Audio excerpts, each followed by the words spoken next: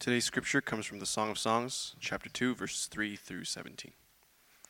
Like an apple tree among the trees of the forest is my beloved among the young men. I delight to sit in his shade, and his fruit is sweet to my taste. Let him lead me to the banquet hall, and let his banner over me be love. Strengthen me with raisins, refresh me with apples, for I am faint with love. His left arm is under my head, and his right arm embraces me. Daughters of Jerusalem, I charge you by the gazelles and by the does of the field, do not arouse or awaken love until it so desires. Listen, my beloved, look. Here he comes, leaping across the mountains, bounding over the hills. My beloved is like a gazelle or a young stag. Look, there he stands behind our wall, gazing through the windows, peering through the lattice. My beloved spoke and said to me, Arise, my darling, my beautiful one, come with me. See, the winter is past, the rains are over and gone. Flowers appear on the earth. The season of singing has come. The cooling of doves is heard in our land. The fig tree forms its early fruit. The blossoming vines spread their fragrance. Arise, come, my darling, my beautiful one, come with me. My dove in the clefts of the rock, in the hiding places on the mountainside, show me your face. Let me hear your voice, for your voice is sweet and your face is lovely. Catch for us the foxes, the little foxes that ruin the vineyards, our vineyards that are in bloom. My beloved is mine, and I am his. He browses among the lilies, until the day breaks and the shadows flee. Turn, my beloved, and be like a gazelle or like a young stag on the rugged hills. The grass withers and flowers fade, but the word of our God endures forever. Good afternoon to all of you, if we haven't met yet. My name is Aaron, and I'm one of the pastors here at Exilic, and I want to welcome you to our Sunday worship service today. 2 weeks ago, we embarked on a new sermon series on the Song of Songs, and the subtitle is The Surprising Things the Bible Has to Say About the Body, Sex, and Love. And we've entitled it The Surprising Things the Bible Has to Say About These Issues because my hunch is that prior to the series, many of you had no idea what the Song of Songs was about. And that's understandable because the Song of Songs is a poem, and poetry in general is not easy to understand. Furthermore, there are over 15 animals that are used as metaphors, 15 different plants that are used as metaphors, different cities that are used as metaphors, and so it's not the easiest book in the world to understand. But my other hunch is that now that some of you know a little bit about what the Song of Songs is about, my other hunch is that this is quickly now one of your favorite books in the Bible because it talks about such relevant things like love, romance, marriage, the body, and sex. And so today, we're actually going to talk about sex in our passage. And before we dive deeply into it, I do want to say that historically, the Song of Songs has been critiqued.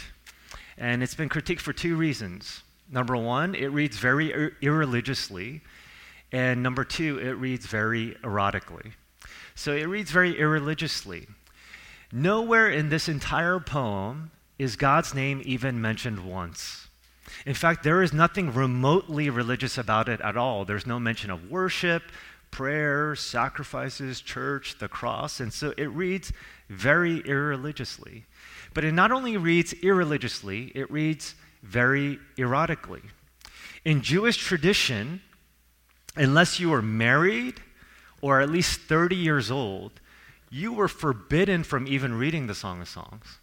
So you can imagine a group of hormonal teenage Jewish boys on this hiking trip, and they're in this tent in the dark, and one of them is like, yo, guys, guess what I got? I took it from my parents' bedroom, Song of Songs, and they're reading it with like a flashlight in the dark. And so it was forbidden for anyone, unless they were married or at least 30 years old, to even read the Song of Songs because of how erotically it does read. So my question is this: why are we taking a look at it today, and why is it even in the Bible? Well, I think for at least two reasons. Number one, what this romantic relationship is really pointing to is the kind of relationship that God wants to have with us. He wants to woo us off our feet, and not in an erotic way, but in the sense that he wants to very much be in the picture of your life. And I know that existentially sometimes it feels like, where are you?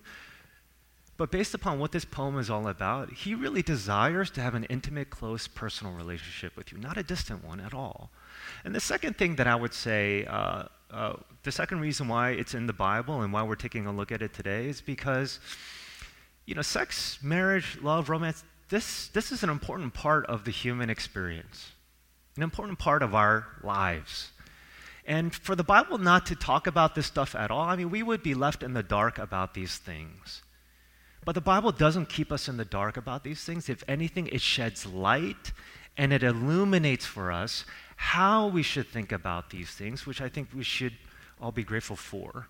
And so if you're joining us for the first time today, we're jumping into the middle of the poem, and the main character in this poem is a woman who is madly in love with this man. And today we read about how she sexually yearns and desires to be with this man. And so read with me again verses 3 to 6. Listen to what she says. Like an apple tree among the trees of the forest is my beloved among the young men. I delight to sit in his shade, and his fruit is sweet to my taste. Let him lead me to the banquet hall, and his banner over me be love. Strengthen me with raisins, refresh me with apples, for I am faint with love. His left arm is under my head, and his right arm embraces me. In verse 5, the woman says that she needs to be strengthened because she is weak. And the reason why she is weak is because she is faint with love. Just the thought of sexually being with this man makes her knees weak. And so she is intoxicated at the thought of even making love to him. And if you take a look with me at verse 17, the final verse, she says this, until the day breaks and the shadows flee, turn, my beloved, and be like a gazelle or like a young stag on the rugged hills. And here what she is saying is that until the sun rises in the morning and the shadows flee, I dream about you making love to me all night long. And she compares him to a gazelle or a young stag, which is a deer, pouncing upon her, advancing on her, jumping on her, and the rugged hills are an allusion to her breasts. Again, busting any stereotype that men are the only sexual creatures on this planet, women are very much so as well. And it's not only her who sexually desires to be with this man, but he also desires to be with her. And so take a look with me at verses 10 to 13. And here she is quoting him. My beloved spoke and said to me, arise, my darling, my beautiful one, come with me. See, the winter is past, the rains are over and gone. Flowers appear on the earth, the season of singing has come, the cooing of doves is heard in our land. The fig tree forms its early fruit, the blossoming vines spread their fragrance. Arise, come, my darling, my beautiful one, come with me. And what he is saying here in these verses is that he also wants to make love to her. And he uses these seasonal analogies to suggest that the time is now for them to make love. And the reason why I'm reading this passage for us today is because when we take a look at the Bible affirms and celebrates our sexual desires. That evolution is not the one that has gifted us these sexual desires, but God is the one that has gifted us these sexual desires, and so it should be affirmed and celebrated. And the reason I say this is because oftentimes both the church and our culture has done a woefully inadequate job about talking about sex. And so let me critique the church for a little bit. In the ancient Greco-Roman world, one of the pervasive schools of thought was Platonic dualism. And in Platonic dualism, the world was divided into two very clean categories, the physical and the spiritual. The physical was bad, the spiritual was good, and the two could never overlap. And because the material universe was sort of seen as a bad thing, our bodies was also seen as sort of a functional prison. And so the way to experience any sense of enlightenment in this life and in the life after was through then physical deprivation or living an ascetic lifestyle. So for example, fasting from food, not drinking alcohol, not having sex. And so in Platonic dualism, it was all about escaping the material world and the spirit sort of leaving this prison that we call our body and earth. And Platonic dualism very early on also leaked and infiltrated into the early church. And I would say not only the early church, but also the modern church. I grew up in the church, and I grew up in a time during the church when the purity culture was thick in the church. Everything was segregated. Boys over here, girls over here.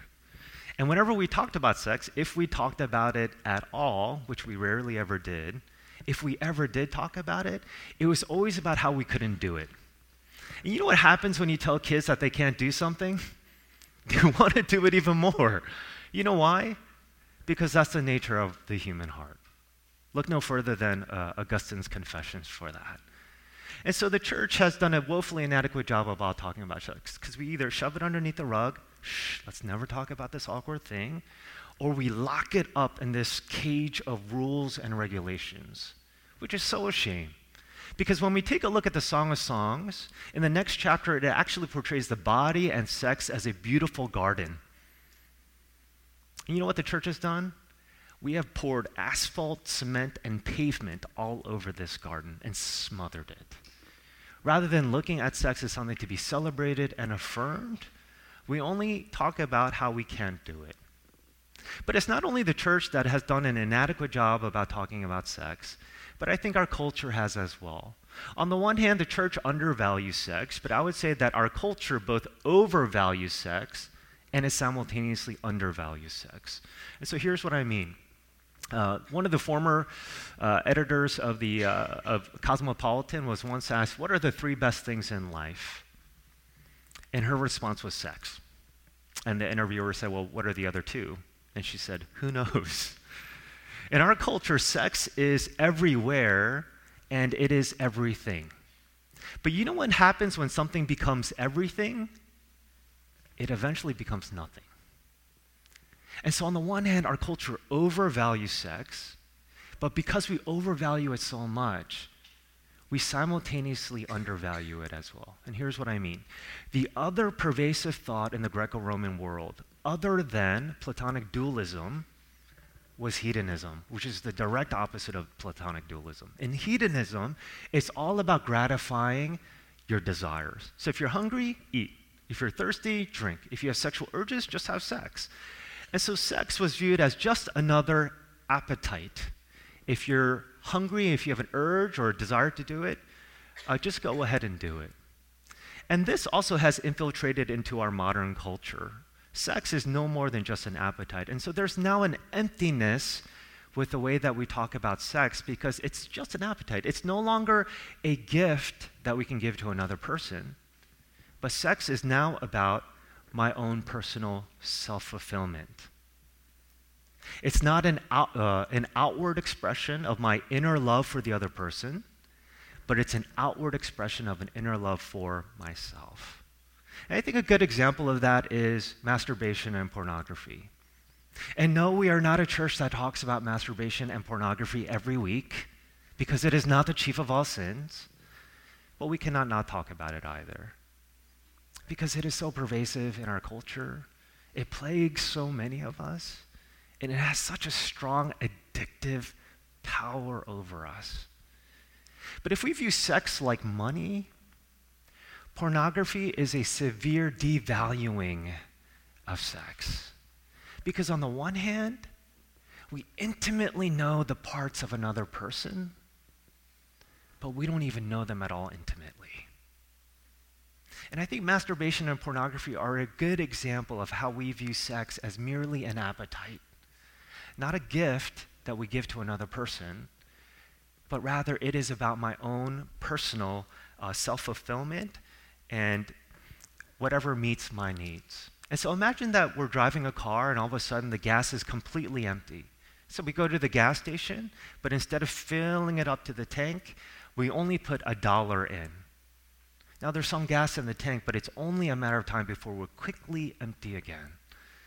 And that is what pornography and masturbation is like. It satisfies our desires for a moment, But it is only a matter of time before we are quickly empty again, thirsting for more and more. What's so interesting is that because we have undervalued sex in our culture today and only seen it as an appetite, what's interestingly happening in our society today is that we're actually having less and less sex. And it's not because our sexual desires have diminished, it hasn't. But it's really because we're fulfilling our sexual desires through other means, particularly through technology. And so I do want to read us something on the first page of your bulletin in an Atlantic article from Kay Julian. And here she is actually quoting an anonymous person. And she says, "The internet has made it so easy to gratify basic social and sexual needs that there's far less incentive to go out into the meat world and chase those things. This isn't to say that the internet can give you more satisfaction than sex or relationships, because it doesn't. But it can supply you with just enough satisfaction to placate those imperatives. I think it's healthy to ask yourself, if I didn't have any of this, would I be going out more? Would I be having sex more? I think for a lot of people my age, I think the answer is probably yes. And so on the one hand, the church has sort of buried sex or is ashamed to talk about sex. And on the other hand, our culture tends to talk about sex purely from an appetite perspective. But when we take a look at this Song of Songs, it doesn't shove it under the rug, nor is it something that is merely viewed as an appetite. Rather, sex is viewed as something that is very, very sacred. The Greeks had multiple words for the word love. And so agape love is unconditional love, storge love, familial love, phileo love, brotherly love, the city of Philadelphia. And there was also sexual or erotic love, or eros love. But the Greeks not only had different versions of love, but the Hebrews did as well. One of those words for sexual or erotic love is the Hebrew word dode. And what dode means is not two bodies touching one another, but in Hebrew, what the word dode means is two souls touching one another. Because that's what happens when you have sex. I mentioned before in some other sermon that my first love, even before God, was basketball.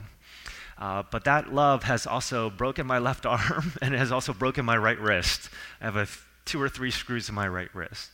Now, I've broken my bones, but even though I've broken my bones, it hasn't really traumatized me for the rest of my life. Now, I'll talk to anyone that's ever been sexually abused. Why is it that being sexually abused is so traumatizing?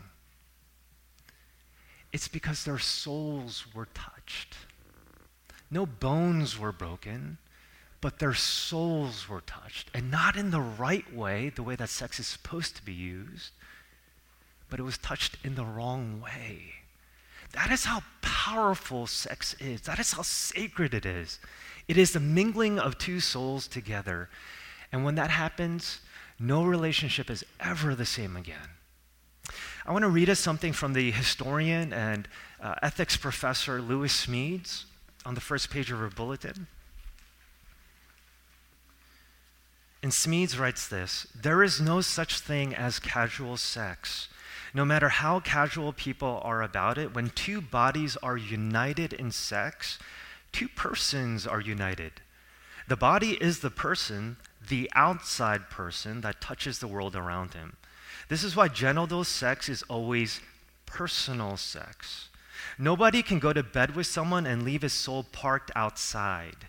Creatively or destructively, the soul is in the act. The physical side of sexual intercourse is a sign of what ought to happen on the inside. Two bodies are never closer.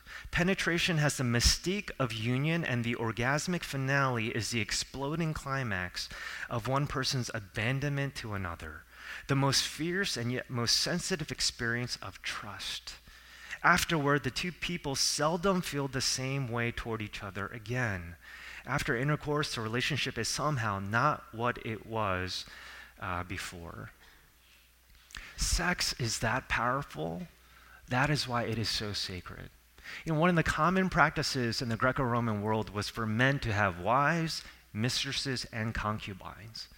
And it wasn't until Christianity entered the scene that Christians said, actually, no, sex is between a married couple. Because it is that powerful and it is that sacred. And it's not because Christians have a very low view of sex, rather it's because Christians have such a high view of the power and sacredness of sex. And similarly, this couple doesn't have a low view of sex, but they have a very lofty view of sex, which is actually why they wait. And so take a look with me at verse 7. And the woman says, "Daughters of Jerusalem, I charge you by the gazelles and by the does of the field, do not arouse or awaken love until it so desires." And here she says, do not arouse or awaken love until it so desires. And what she's saying is this: the time isn't now, but eventually it will be. Sex is not just about doing it with the right person, but it's also about doing it at the right time as well. And here's what she's saying. She's saying, babe, I really, really, really want to, but not yet. Now, as modern people, when we hear the phrase, not yet, in a generation where we receive everything instantaneously, this is the brilliance of Amazon Prime. It preys on our impatience. We're so used to getting everything that we want now. And so when we hear the phrase, not yet, babe, what we hear is never. But not yet simply means not yet.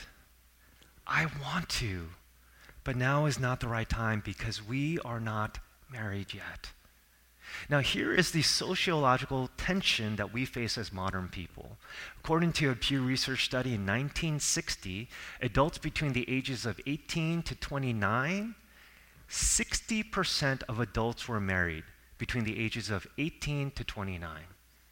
In 2011, adults between the ages of 18 to 29, it was not 60%, but it was 20%. Now that number, I am assuming, is even lower for New Yorkers. So here's the sociological tension that we face. We are now getting married later and later and later, but our sexual urges have not diminished whatsoever. And so this is the sociological sexual tension that we face. And so it's hard not to have sex. And to be honest, I don't blame you. Because sex is that great. Waiting for something great is never easy to do. So I would never blame you for wanting it now, because that is how sacred and powerful it is. And yet when we take a look at this text, here is a couple that chooses to wait. One loophole I think that Christians have found, because of the sociological sexual tensions that we face, is that we do have sex, but we have sex with someone that we're eventually going to marry. So we're not, having sex with everyone in the city, but we're having sex with the person that we know we're going to marry one day. And what I would say is, then get married now. Paul says the same thing. If you're burning that much, get married now. And you know what the typical response is? No, we have to wait. I have to save money to buy the ring. I have to wait. We have to find the perfect time for the proposal. I have to fly her parents in and wait to find the perfect date. We have to wait because the venue is not going to open up for another 8 to 12 months. We have to wait. Do you know how long it takes to plan a wedding? And so clearly, we have the capability of waiting. But why is it that we so quickly rush into sex? We literally today have it completely backwards. In an Instagrammable age, for us, the apex of the mountain is the big ring. It's the epic proposal. And it's the big wedding that everyone's going to remember, when the truth of the matter is, no one really is. That is the apex of the mountain, when the truth of the matter is, it's really the base. You know what the apex of the mountain is? Marriage. Sex. That's the apex of the mountain, not this other stuff that we often get so confused with. When you get married, from a biblical perspective, it is two people becoming one flesh. You know what sex is? It is a mirror of marriage. It is two people literally becoming one flesh, and they're joined together. Sex is merely a mirror of what marriage is like, which is why it should be done in the context of marriage, not outside the context of marriage. But even more than that, you know what sex and marriage ultimately point to? The kind of relationship that God wants to have with us, where he not only wants your body, which by the way he does, but he wants your mind, your heart, your soul, your everything. And the way that he wants to do that for you and you to him is always in the context of a covenant. In today's culture, we view marriage merely as a social contract, which we can break as soon as it gets hard. But from a biblical perspective, marriage is not a social contract, it is a covenant, a solemn pledge, a vow that we're making in sickness and in health, in joy and in sorrow, in plenty and in want. I am committed to you. And it is precisely in that context that God is covenantally committed to us, and he wants all of us. And that is the same way that we should view one another, our romantic relationships with one another. And it's this covenantal love that we also desire, that only God can provide for us. No other person can. At the end of the day, that's really what we want, isn't it? Not only to love another person, but to be loved. And I can tell you, as a married person, no person can fulfill you the way that you need to be fulfilled. Only God can do that. Freud once said, our spiritual longings are nothing more than suppressed sexual desires. Christianity comes in and says, no, actually, you have it completely backwards. Our sexual desires are really suppressed spiritual longings. It's a real longing for God himself. So let me read one final quote from Ronald Rolheiser. And he says, sex cannot deliver the goods. It alleviates our loneliness too little, especially our moral loneliness. Sex that isn't sublime doesn't bring us a soulmate. What it brings is a fix, a hit, a drug that helps us through a lonely night or a lonely season. But that deep down, we know, cannot give us what we need. More deeply than we long for a sexual partner, we long for moral affinity. For someone to visit us in that deepest part of us where all that is most precious to us is cherished and guarded. Our deepest longing is for a partner to sleep with morally, a kindred spirit, a soulmate in the truest sense of the word. And that kindred spirit we all long for is none other than the person of Jesus Christ. And here's what I mean. One of my favorite stories in the Bible comes from John chapter 8. And in John chapter 8, Jesus is teaching in the temple. And there's a large gathering of people that are listening to him teach. And as he's teaching and writing on the chalkboard, a bunch of Pharisees come and they're literally dragging a naked woman to him as he's teaching. And they say, teacher, this woman was caught in the act of adultery. In the act. And the law of Moses says that we should stone her. What do you think we should do?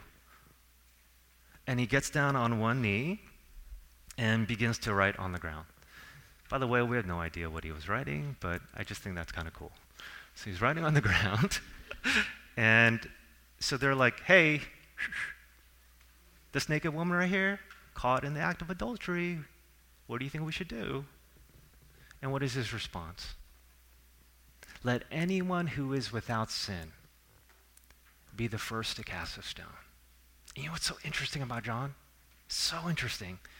It says one by one, beginning with the oldest to the youngest, they began to drop their large stones. And you can almost hear the thud of the stone hit the ground, one by one by one. And I've always wondered, why does John say that it was the oldest who dropped their stones first and not the youngest? Why wasn't it the youngest that dropped their stones first? You know why? The older you get, hopefully the wiser you get. And the older you get, you realize that no one escapes this life without having done something really, really stupid. We are all moral failures. None of us are morally pure. And the older you get, the more you realize that. And so pretty soon, Jesus looks up from the ground and he sees that there is no one there. And so he says to the woman, "Has no one condemned you?" And she says, "No one." And he says, "Neither do I condemn you." And the reason why he doesn't condemn her, even though she deserves to be condemned, is because Jesus would eventually take that condemnation in her place. Where now, on the cross, something mysterious and magical happens. It is as though she never committed this adulterous act, and it is as though he did. There's a marvelous exchange that takes place on the cross. That's why he says to her, "Then neither do I condemn you." And oftentimes when we hear this story, that's where the story ends. But that is not how the story ends. It continues. And after he says to her, "Then neither do I condemn you," you know what he says to end the story? "Now go and leave your life of sin." Repentance is not just remorse, but it is a willingness, a desire to go and leave now your life of sin. The old has gone. Past is the past. The present is now. You know, one of my favorite stories, and I'll close with this, and I am so sorry if you've heard this like 10 million times if you've been in Exilic. There's so many people that haven't, so I have to use it. It's the story of Augustine, the North African theologian. And if you're not familiar with the story of Augustine, by the way, in my personal opinion, I do think that he was the greatest theologian in church history. He is the one that wrote the first autobiography in human history, the Confessions. But if you're not familiar with Augustine, he did not come to faith at an early age. In fact, he came to faith in his 30s. And a lot of that is because of a lot of the intellectual struggles that he had about Christianity, a lot of intellectual questions. But eventually, he was able to overcome those intellectual struggles somewhere in his 30s. But the one thing that he was not able to overcome was not his intellectual questions. The one thing that Augustine was not able to overcome was his lust. The most profound theologian in church history was a very, very promiscuous man. And there's a story about him going to Trader Joe's for shopping, and yes, there was a Trader Joe's back then, and he's going through the aisles, and all of a sudden he hears, "Augustine, it is I." And he looks, and it's one of his old mistresses. And he's like, "Oh gosh, this is so awkward." So he quickly goes into the produce aisle. She follows him, thinking maybe he didn't hear me. So she goes, "Hey, Augustine, it is I." And he's like, "Oh my gosh, there's so many people here." And so he goes again to the next aisle. And this time she's like, "Does he not remember the night that we had together?" And so she goes up to him face to face and she says, "Augustine, it is I." You know what his response was? "But it is not I.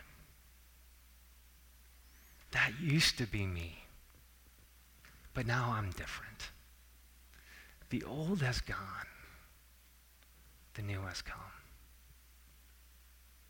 I don't care what you've done in the past. Past is the past. And it's nailed to the cross. This is a new day. You are a new person. And I cannot tell you how proud I am of the people in our own community that have struggled with this, but we're able to overcome it. That's their story. It could be your story as well. Why? It's not because we have such a low view of sex, but it's because we have such a high view of sex. It's not because we want to rain on your parade, it's because we want to give you a greater parade. It's not because we want to lessen your experiences in this life. No, it's actually because we want to heighten your experience. Sex is like a fire. In the fireplace, it keeps us warm. Outside the fireplace, it can burn a house down. That is how powerful sex is. But there is a good way of doing it and a good way of looking at it. And I do think that we find it here in this passage. And hopefully we can talk about it again next week as well. Let's pray with me.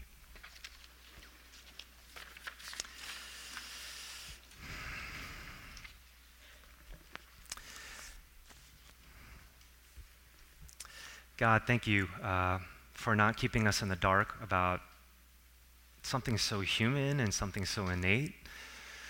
And it is my prayer also that you would give us the inner fortitude and strength to really desire to obey you, even beyond our own personal desires, which can be oftentimes a war. And I'm praying that as a community, we can be here for one another. May your Spirit give us the strength that we need. And help us to always realize that you don't want to deprive us of anything, but if anything, you want us to experience the good life. In Jesus' name I pray. Amen. I invite the